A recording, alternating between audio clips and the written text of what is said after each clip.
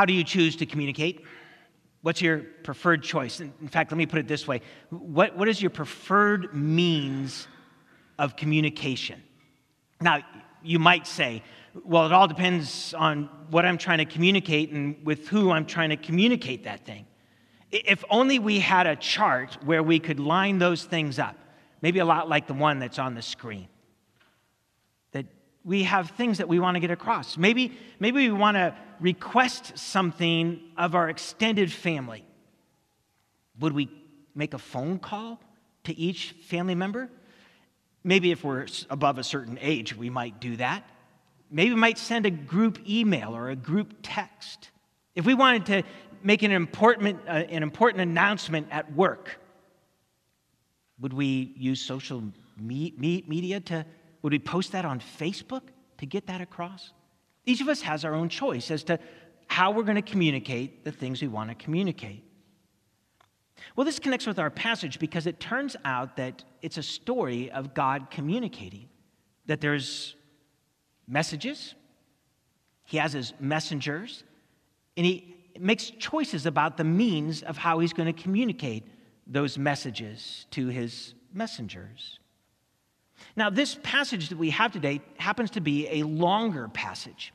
We're going to read the full of the story. It's chapter 10 in its entirety, 48 verses.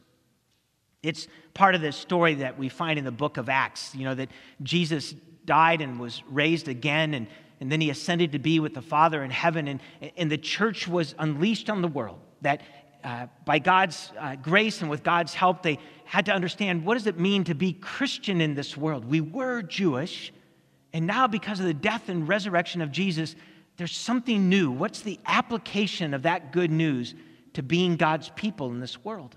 And so chapter by chapter, we find the stories of the church coming into its being, coming into its life and its mission. It's connected to our Yes, We're Open series. Over the weeks in this series of sermons, we're actually taking time to say, God, we're open to hearing your Spirit speak into our midst, that you would use certain means to let us know the messages you would have for us.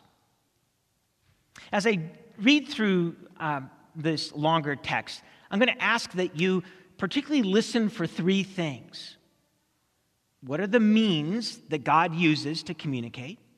And he uses a number of them. What are the means that God uses to communicate? Who are the messengers? You see, God speaks to some who then will go and speak to others, or God will speak to some who will go and act in certain ways, and that impacts others around them. And then what's the message or messages that God communicates? The means, the messengers, and the message. So with this in mind, and with your Bibles open, I really do encourage you to have your Bibles open. If you're participating from home online, that we encourage you to open your Bible as well. We will put it on the screen, but there are a lot of words in here. So let's receive the Word of God this morning.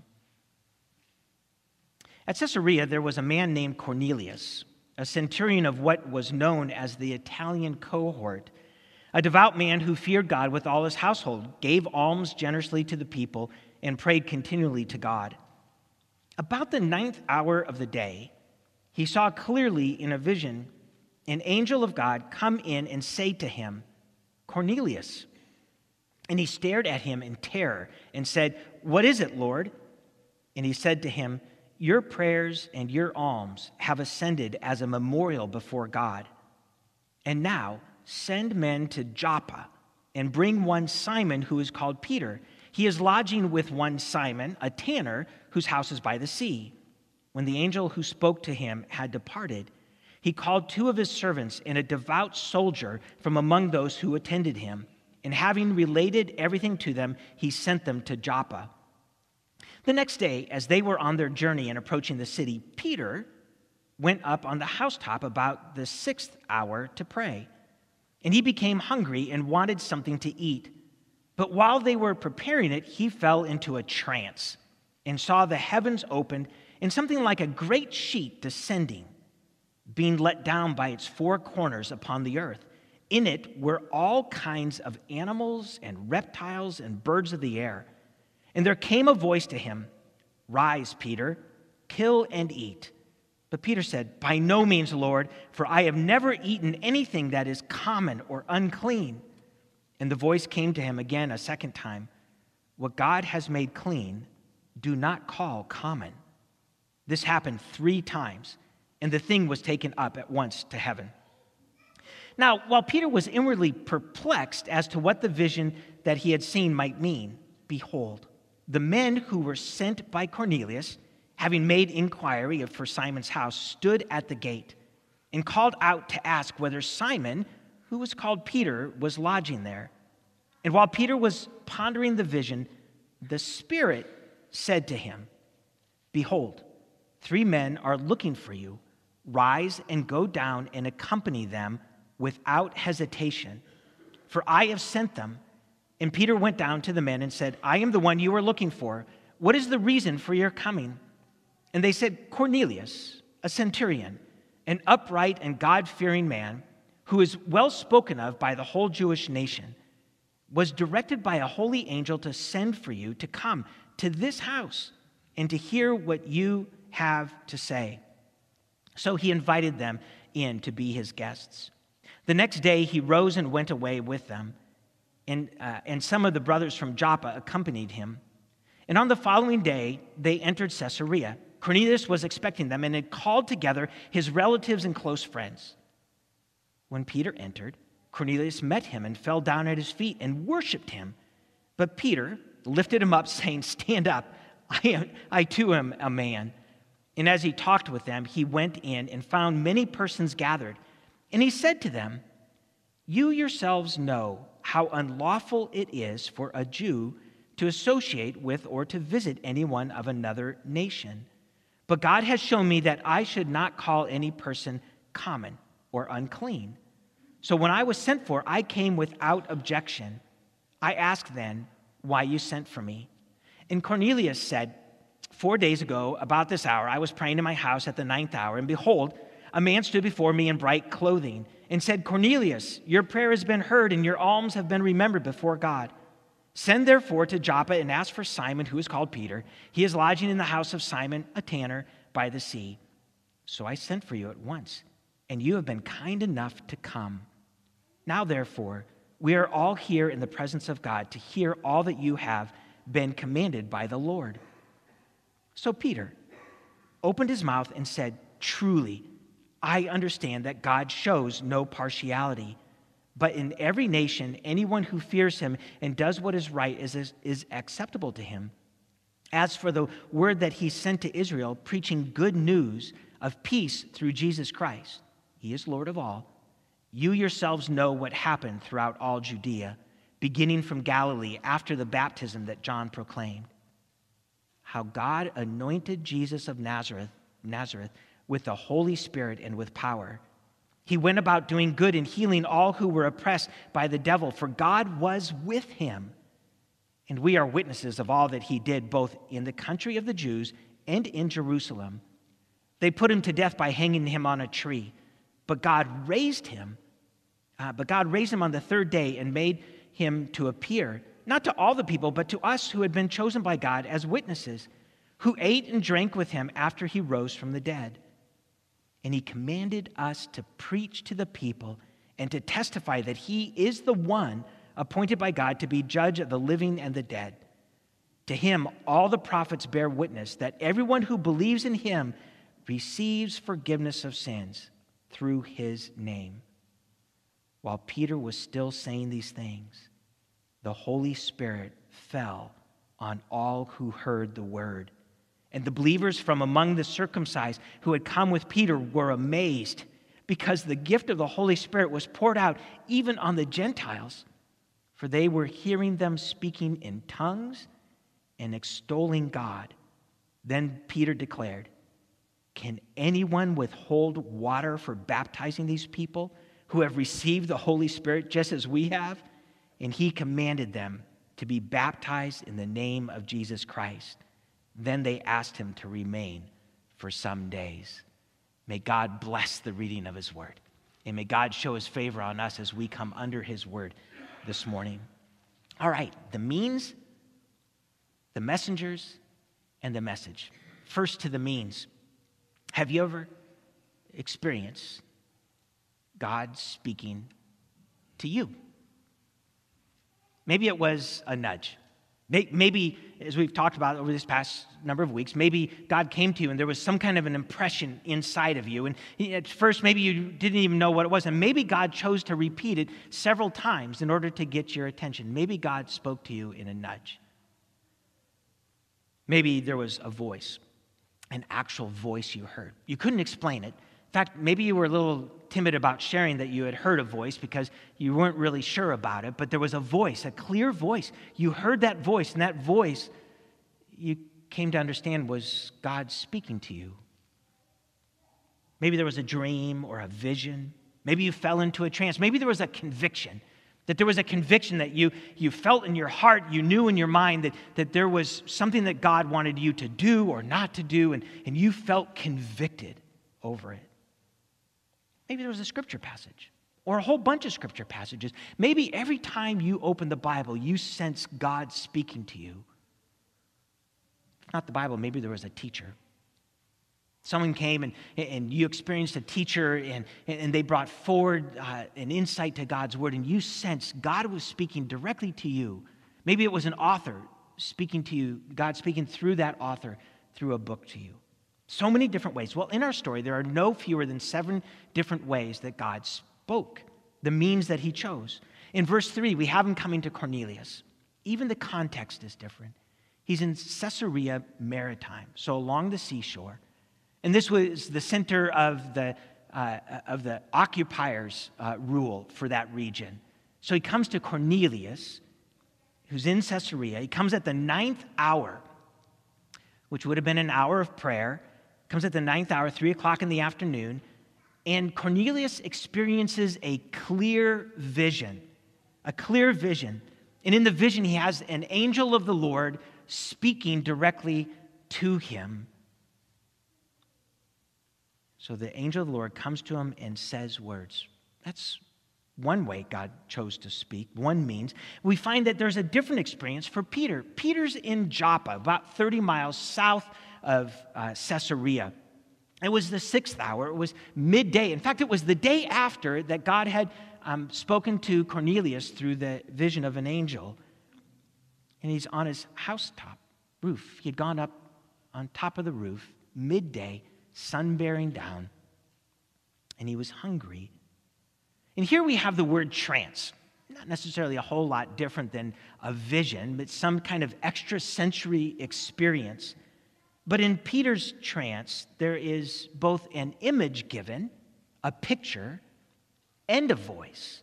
Here's the picture. There's a picture of a big piece of cloth, a big sheet, and on it is all this different kinds of food together, and a voice comes and says to him that you need to kill and eat. And it's repeated 3 times. One of the things that's different for Peter is that he doesn't get it.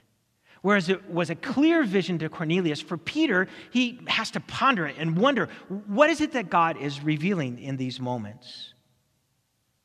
We go on down the story, we find in verse 19 that now it's not a vision given to Peter, but it's actually the Spirit's voice. While he's still pondering, the Spirit speaks to Peter as the people from Caesarea are coming toward his gate. And the Spirit tells him to go down and to go with these people. A 4th way that God is communicating, another means, it requires us to step back from the passage just a little bit and to see the coordination that is taking place. That on one day, God reveals to Cornelius. On the next day, he's speaking to Peter. There's the timing of the people coming down from Caesarea to Joppa. And then the Spirit speaking just in time for Peter to know that he gets to go with these people. And so God communicates through the coordination of the timing and movement of what's taking place. A 5th way happens in verses 36 through 43. This was at the time when Peter actually goes to Cornelius' home. And he speaks the good news of Jesus. He proclaims. It's the proclamation of the word of God to the people. God speaking through Peter that other people might receive the good news of Jesus Christ. And then God gives his Holy Spirit. This is the sixth way of communicating. He communicates his Holy Spirit to them. The Spirit falls upon all those who heard the word, God showing up in their lives, blessing them, dwelling within them. And then finally, we see that they are baptized. A seventh way of communicating. In baptism, it's not just a symbol we do. It's God in this sacrament taking his seal and saying, you can trust all of my promises. So what's our takeaway from all this? I think it's at least this. We have a speaking God. We follow a God who communicates with his children. That when we look throughout all of Scripture, God has been the God who speaks. He shows up and communicates and reveals. God reveals himself. God reveals the way before his children. God is a speaking God. Therefore, our call is to remain open to whatever God might want to say to us. We remain open to God speaking to us. 3 words about this, 3 quick words. The first word is Bible. You see, we want to be careful that we're not just thinking anything we might hear is from God. So we have been given God's word as just a great foundation for us to receive all the other things that God would want to communicate to us. It's our foundation. In fact, it is actually a source of God speaking to us. All Scripture is God-breathed and profitable for our walk with him. So it's a foundation, it's a source, but then it also becomes a filter.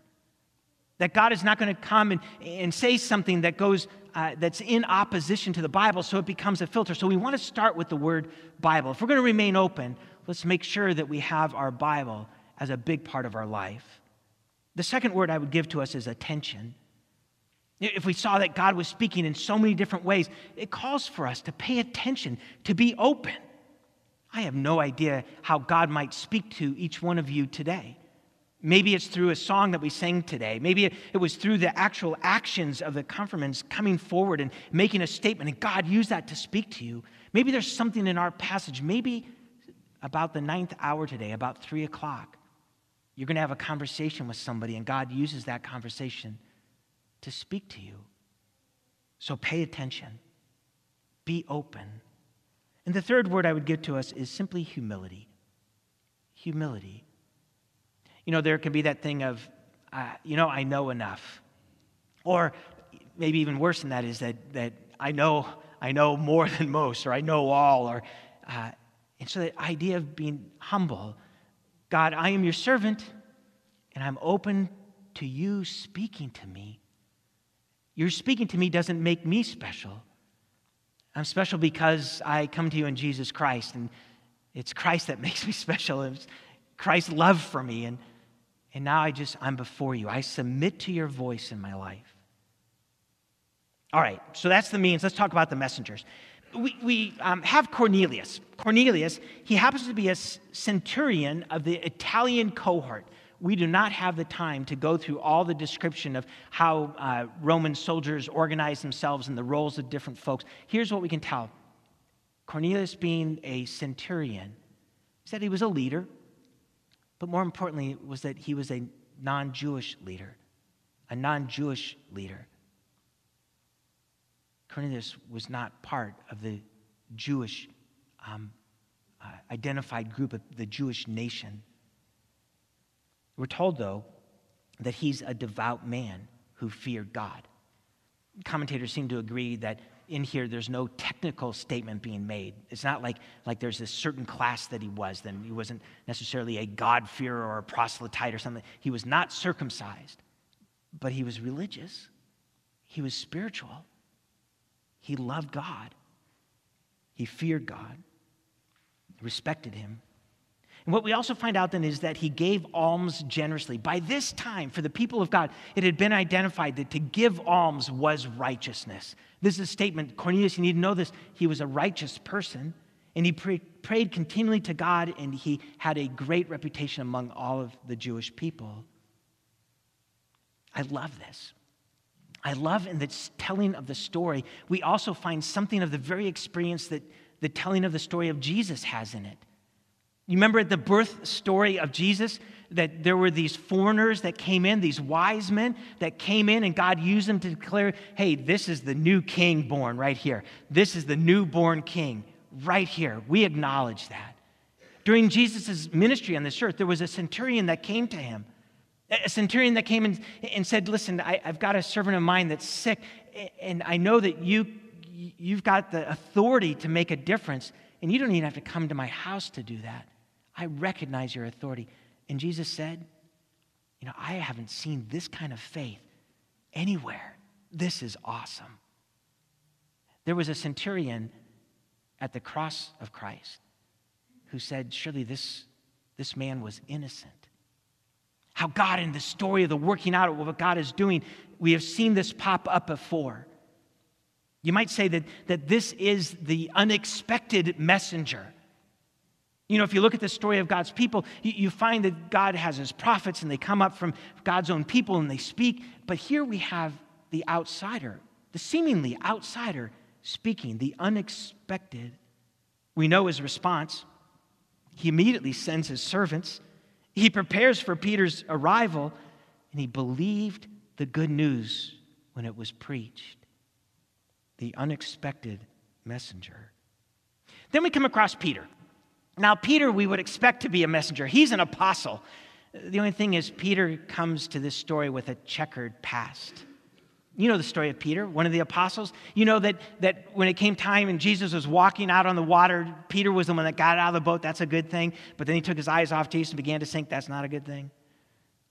That Peter was, the one who said, you're the Christ? Jesus, you're the Christ? And then just after that, Jesus is going, I'm going to have to die. And Peter rebukes him, and Jesus has to say to him, get behind me, Satan. So he had the good, you're the Christ, but not so good. Get behind me, Satan. That Peter was the one who denied him 3 times.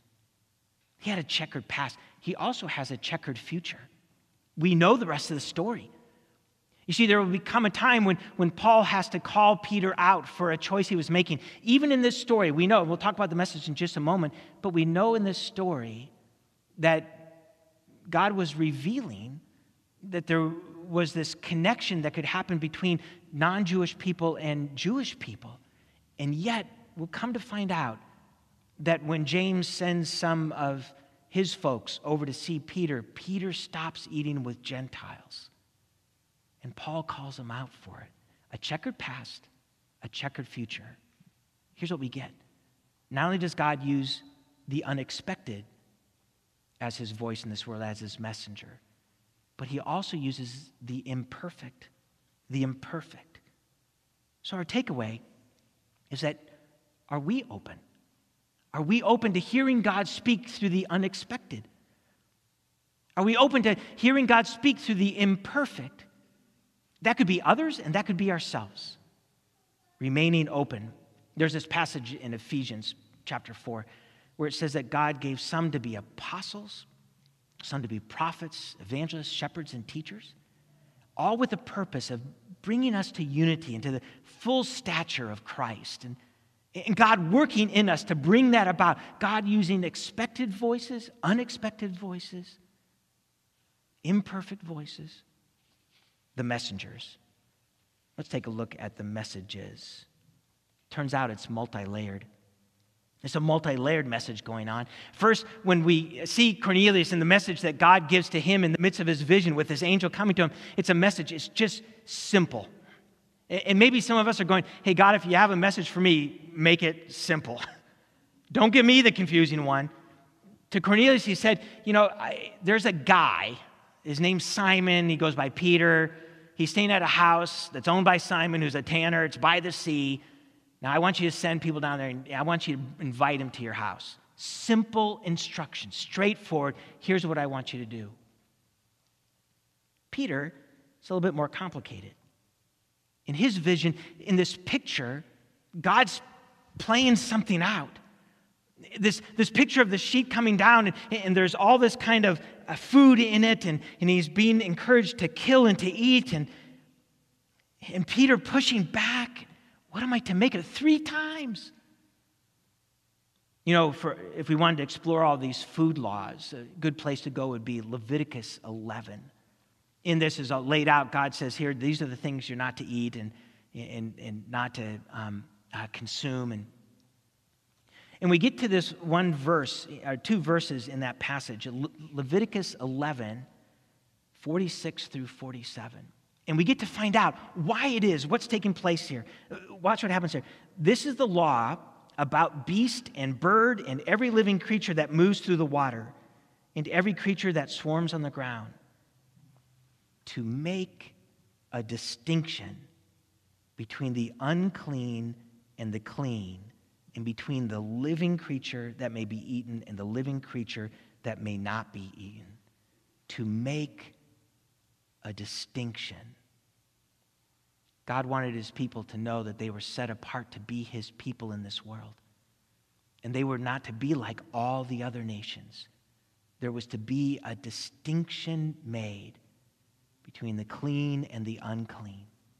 Now, God doesn't come out and make it a law that the Jews could never have association with non-Jewish people.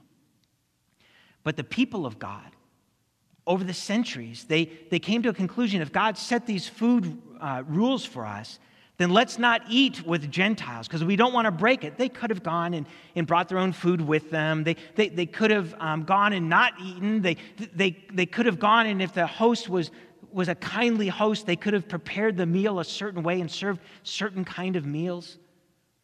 But they just simply said, you know what, we shouldn't eat at all. This was part of the way that the law had grown by that time. And here the word comes not to make distinction. But if we look back at verse 20 in our text, we find these words. This is when Peter is pondering, and the Spirit comes to him, and the guests are at the gate. And this is what the Spirit says in verse 20. Rise and go down and accompany them without hesitation. That word can be translated distinction. This is the connection. There's the picture of the food. There's not going to be a distinction with the food. Jesus has fulfilled the law. You don't have to worry about it. You're set apart through Christ, not through your dietary things. You're set apart to the whole world through Christ, through the forgiveness of your sins. So there's not going to be distinction. Now you go with them. You go without hesitation, without distinction.